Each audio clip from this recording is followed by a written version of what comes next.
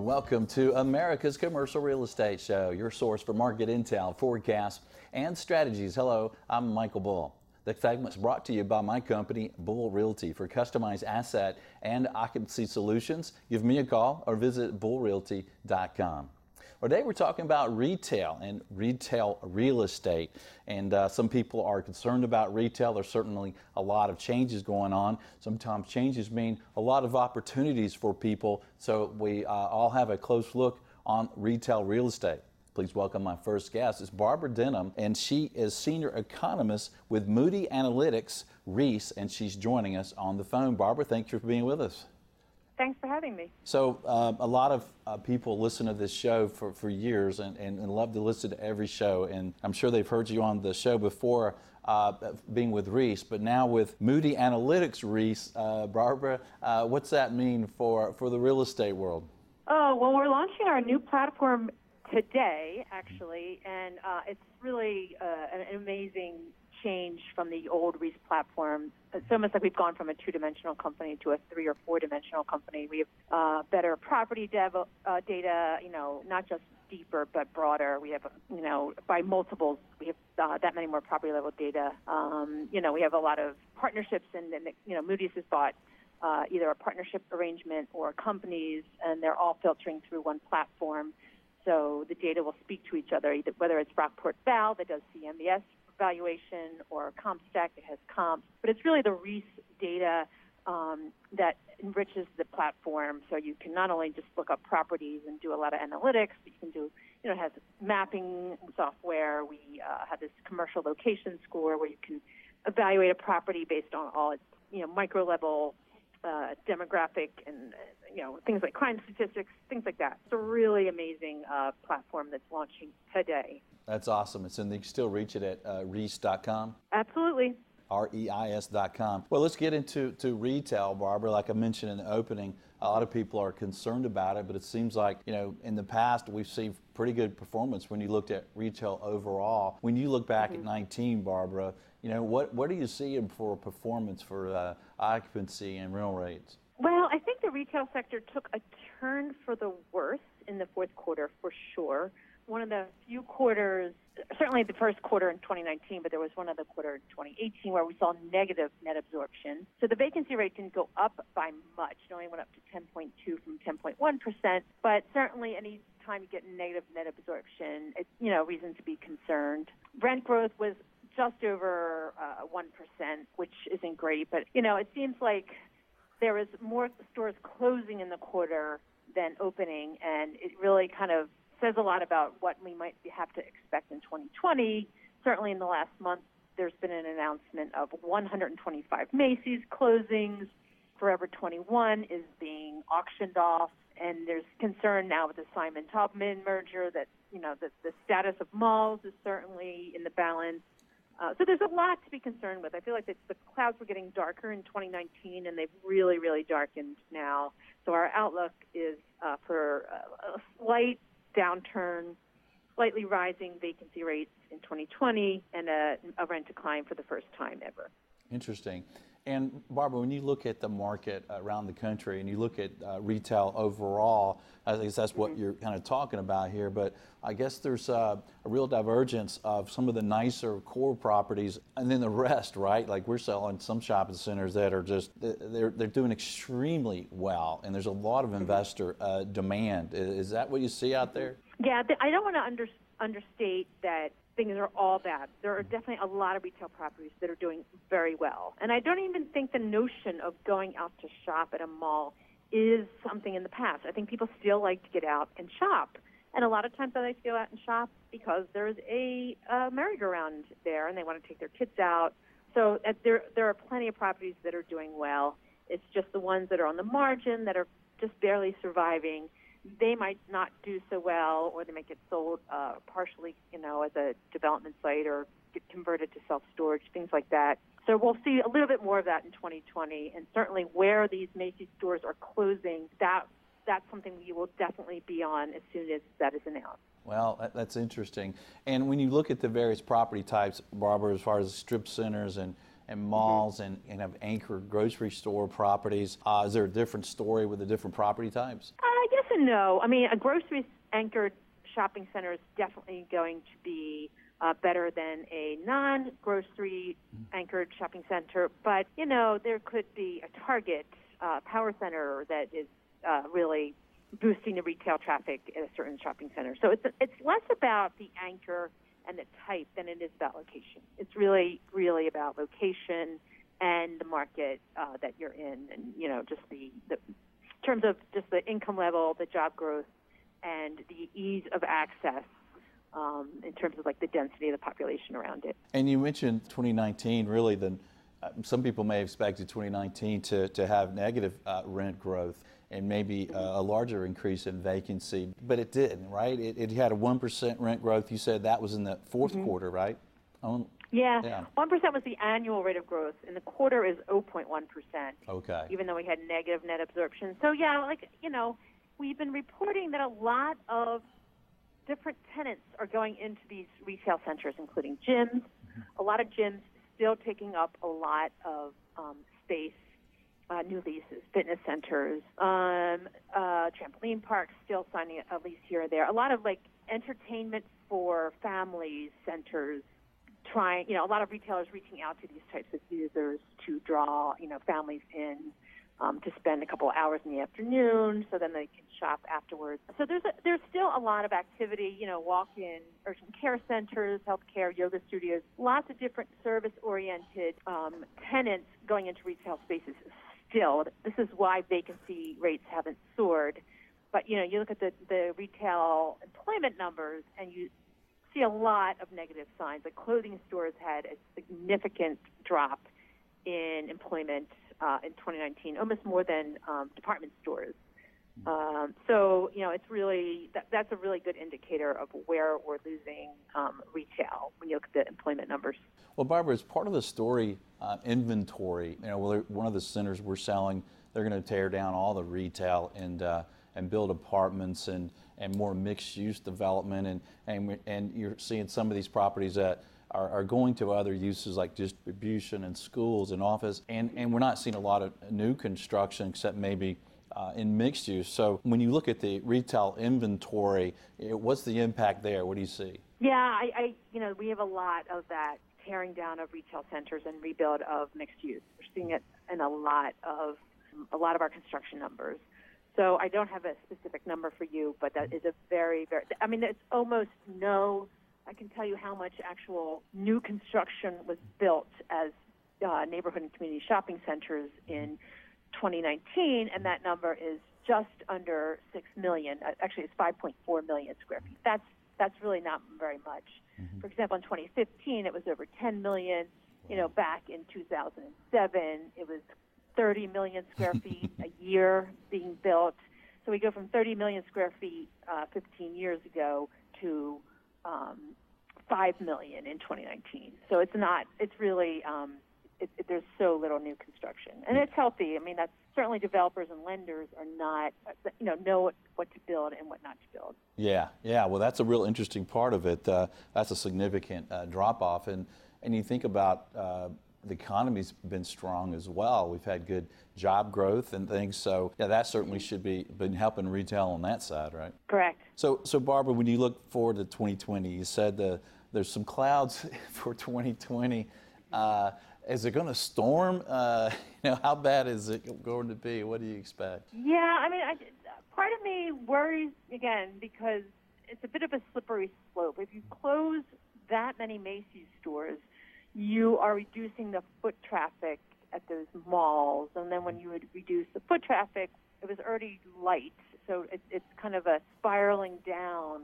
So I do express a lot of concern. However, a lot of developers have gotten smart. They've put in things like, ropes courses and trampoline parks within their malls and other kind of amenities to draw people back in.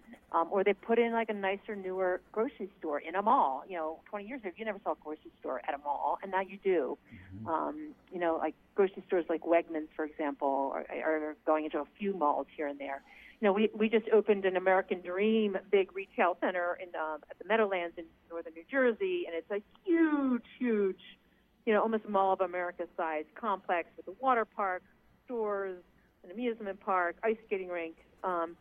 So I'm hoping that is a success center. And if it is, a lot of people will learn, well, this is what we need. We need to bring people in. Certainly there are a lot of water parks getting built across the country. And I do think that even the notion of a mall, that has changed too. I think the millennial population did not like malls, but I do really think the next generation, like my teenage children, really want to go to a mall. And it's so ironic, how they ask me, why don't you ever take us to this mall? It's so nice. And I thought, well, I didn't know you would like the malls. So I do think this notion of malls are dead is wrong. I do think people do want to get out and shop. They want to see people. They want to try on clothes and shoes. So it's just a transition period. And your children's interest in the mall, is that because the mall they've seen has more fun things to do, like the mall you mentioned, or are they actually seeing kind of an old-style mall and saying that? Well, they have the stores that they like. There are certain stores that really appeal to the Generation Z. I mean, there's this Brandy Melville in Soho that really packs them in. There's Supreme, also in Soho. There's just certain stores that know how to appeal to Generation Z kids.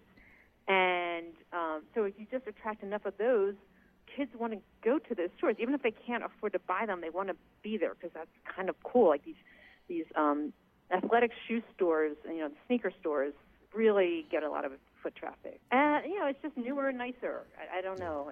It's hard to figure out what's in the mind of a teenager. That some malls just have it. Yeah.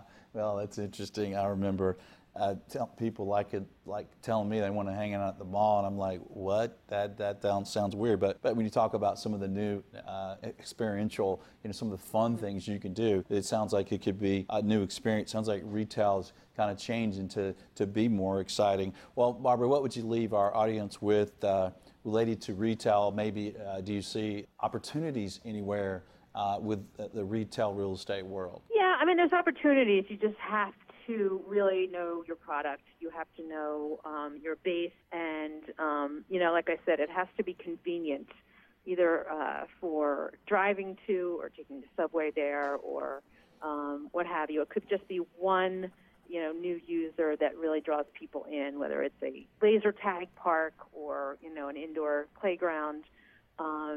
There's certainly opportunities out there. I would definitely not give up on the retail sector. Yeah. All right. Excellent, Barbara. Well, thank you for joining us. Great information as usual. Thank you. Thank you for having me. And Barbara mentioned Macy's closings and some of these big boxes that we're seeing closing. Make sure you stay tuned, and we're going to have some really innovative, kind of new ways. We've all been talking about ways to use some of these retail properties, but this is something different you want to catch in the segment. So stay with us. I'm Michael Bull. This is America's Commercial Real Estate Show.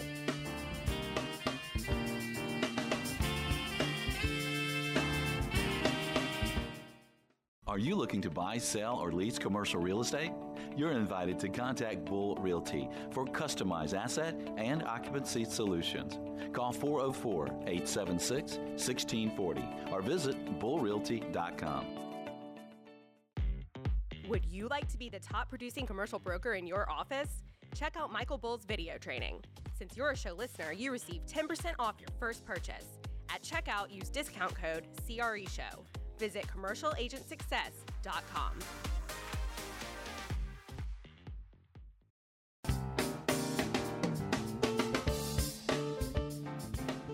Welcome back to America's Commercial Real Estate Show. I'm Michael Bull. This segment is brought to you by the DNA of CRE. If you're a commercial real estate broker, do check it out, the CRE of DNA. Well, today we're talking about retail. Please welcome my next guest. It's Shlomo Chop. He's founder and CEO of Shop Fulfill. Shlomo, thanks for joining us here in Studio One. Thank you, Michael, for having me. In retail, one of the things that's going on that everybody's aware of, that online sales is continuing to grow, right? And there's still a lot of retailers that are still struggling, and we have a lot of landlords that are looking to fill space. And you look at the name of his company here, Shop Fulfill. So, Shlomo, tell us what you're doing. It's kind of a new concept. It's kind of a mix between online and retail. Tell us about it. Oh, thank you. I appreciate it. And, it's interesting because you have a lot of incumbent retailers that have yet to figure out the digital strategy. And you have digital native brands that find it very hard to come into retail stores. It costs a lot of money to get in. They don't necessarily have the credit. It costs just to set up the infrastructure costs a lot of money. And so you have a problem where how do you get the emerging brands to get into the same space that some of these existing retailers are vacating? And I think part of the solution over here is to give them a pay-as-you-go option where someone absorbs the cost of entry, but not only that, gives them the ability to save on their existing e-commerce operations through what we call localization, where we cut their costs of e-commerce and give them the benefits of a retail store. So when you take e-commerce online and retail in store and you combine it, what you really get is commerce, right? Online and offline, they're just two different channels. So what we've done is come up with a solution where we drop down a fulfillment center in every market, which does two things. The first thing is it gives you product to bring into the store so the customer could go in and carry it out. The second thing it does, it cuts the distance between the ultimate purchaser of the product, e-commerce wise, and the fulfillment center, which lowers transportation costs. Furthermore, there's another challenge when it comes to e-commerce. It's called customer acquisition costs. It's how much you have to outbid the next guy to have space on Instagram and Facebook,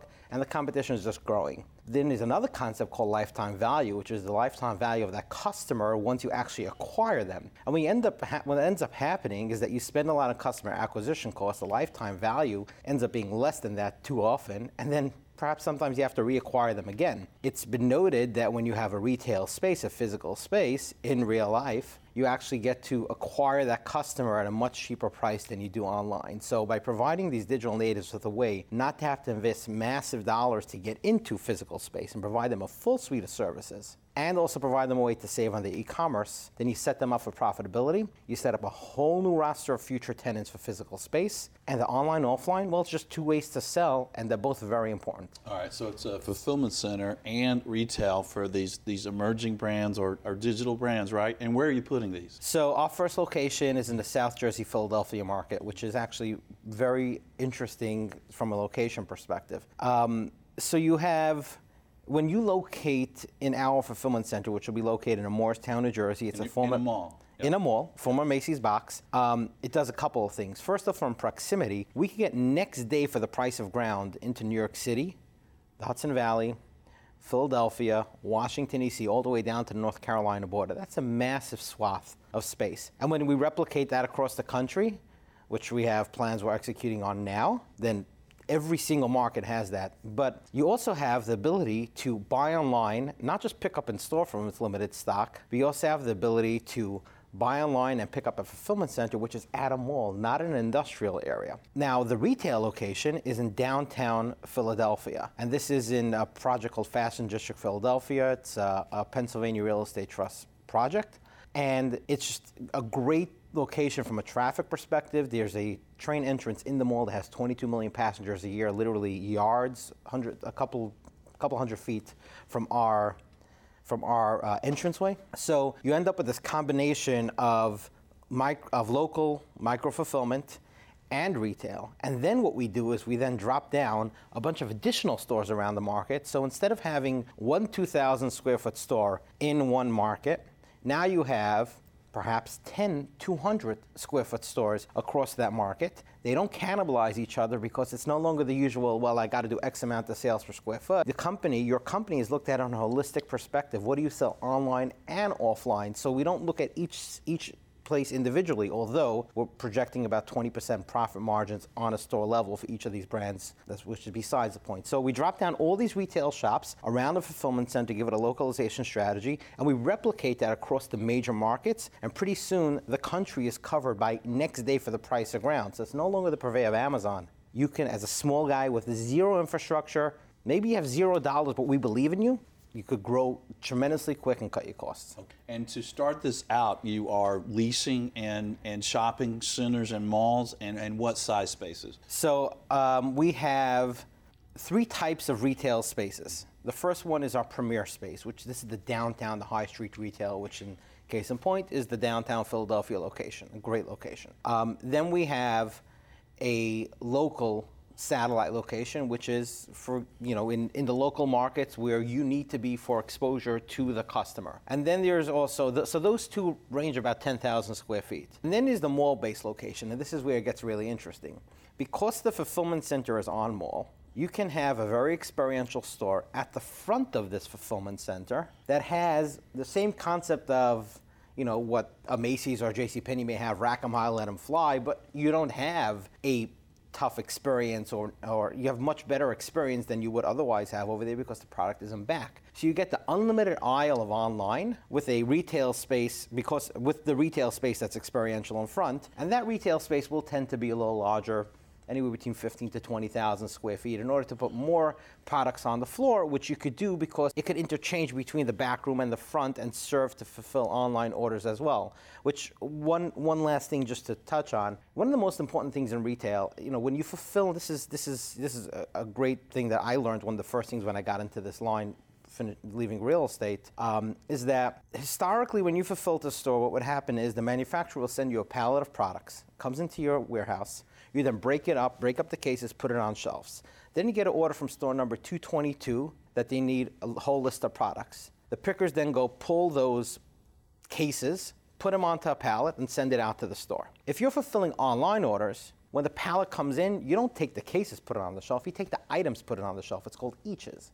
So when an e-commerce order comes in, you pick one item, one item, one item, one item. So now if you're trying to sell online and in stores, you have two different types of product, two different types of inventory, and you're essentially, to a certain extent, doubling up. Because whatever you have in the fulfillment center to sell eaches is not in the same distribution center that you sell cases, or it's the same area, but separate. So you could end up being out of stock in one way and have a lot of stock in the other channel. What we're doing is actually making everything to be fulfilled each as one at a time. We're localizing the inventory. If it goes to store, it goes item by item. So we have milk runs every evening with products in a bin, almost like when you look at Dollar General sometimes, if you have a Family Dollar or Dollar General, they replenish in the evening in these bins or pharmacies. That's how we replenish to the stores. We don't replenish by cases, and therefore you can have one pool of stock for online and offline orders the same, and that's a key savings and a key benefit, especially for brands that just they don't have a lot to spend in inventory. Everything must be maximized.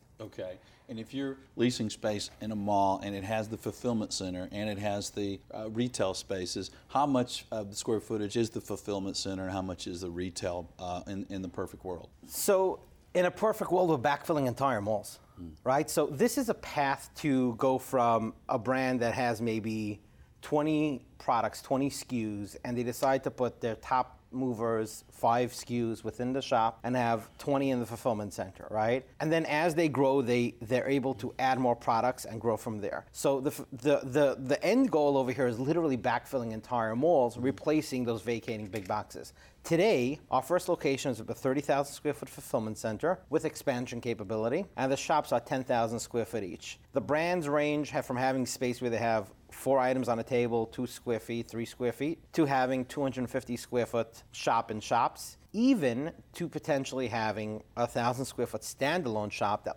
isn't within the anchor shops concept, which is our front-facing, consumer-facing store, but also have their own separate shop that looks like it's theirs, but we operate it. Almost when you go to the airport and you see a Starbucks, but you can't use the Starbucks app because it's operated by OTG or somebody else, that's the same type of scenario over here. So to the consumer going in an anchor shops that has this fulfillment center in the back and it has these retailers, what does it look like to the consumer? What's the closest thing to compare it to?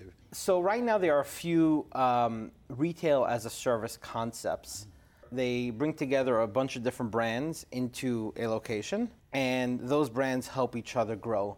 To date, they've mostly been pop-ups where 3 to 12 months and it's done. They've been marketing expenses. There hasn't been a concept yet that has had stock on the shelf that enables the brand to stay long-term as a home base in that market for that retail. You know, we talk about experiential, and it's important to have experiential retail space to bring the shopper into your store, right? The reality is experiential competes with amusement parks, right? You need to have something beyond that as well, which is, hey, this is my brand that I like to shop at, and I'm going to go there because they are there, right? So the space itself is intended to have the brand have a home base, but also be co-located with others. The best example I would give would be Selfridges in London, which is a model that has multiple brands, and they sell in probably one of the most successful department stores in the world. Interesting. And so I would think as a consumer that would be Well, I'll use the word interesting again because you're seeing a lot of different brands and you're seeing it from them in a very small area, so to speak, right? Instead of going in Macy's, right? Yes. All Macy's. Yes, and that's why it's important to remember the shopper journey, right? Yeah. The shopper comes in, what are they looking for? Can they find it quickly? And it's not just about tech, it's not just about having a map, which we have to find the stuff in the store, but also to go to a women's area and have multiple brands catering to the women's, and also have it together with the children's, because that goes back to the whole thing where grocery anchored shopping centers are the most probably still a very popular investment because the family comes together, right? And there's other ancillary shops. So the goal is to be able to have multiple brands that help the shopper throughout their journey and help them not only come to brands that they know, but also while they're there discover new brands that ultimately are those next brands that they know. So these brands never grow out of what we're doing. We grow with them. So we may seem like a drop in the bucket, 10,000 square feet. Malls could be 1 million square feet. But this grows rapidly, especially as we're able to prove out this localized logistics concept. And some of the larger retailers who have contacted us already, in a general sense, can then come to us and say, we like what you're doing here, cutting the costs and cutting the infrastructure, not having to have these assets way in the balance sheet, and where technology is rapidly evolving, where they join as well. So that's how we grow from being a 10,000 square foot store to growing to be much larger and enable the brands to grow with us. And for the landlord's view of this, they are leasing the space to you, and you're basically subleasing it. And are your subleases more short-term and flexible, I assume? Yes, our terms are very flexible, but our goal is to have these brands there long-term. So whereas historically, retail real estate has been a lease-based proposition, right? How long of a lease can you get? What's the credit of the tenant? We take a little different approach. We say, what's the retail demand in the market? Can we fill the retail demand? If it doesn't work for this guy, someone else will fill that space, right? And the reality is that consumer tastes are now found online through Instagram, Facebook, etc., but they're not found in the mall. So our bet is if we could bring those cool brands into the mall and stay pure to that, not to get just any guy that has a brand that may not be desirable, but stay pure to that, then we're able to attract way more shoppers, and that helps our landlords as well. All right, well, great. Well, Shlomo, I mean, that's a great concept, and I think we're all looking for ways to kind of emerge and how retail's emerging. Love what you're doing. Thanks for being on the show. Thank you so much for having me. And if you'd like more information, check out their website. It is anchorshops.com. And thank you for being with us around the country. Please connect with us on your favorite social media. Until next week, be sure that you always lead, learn, and laugh, and join us for America's Commercial Real Estate Show.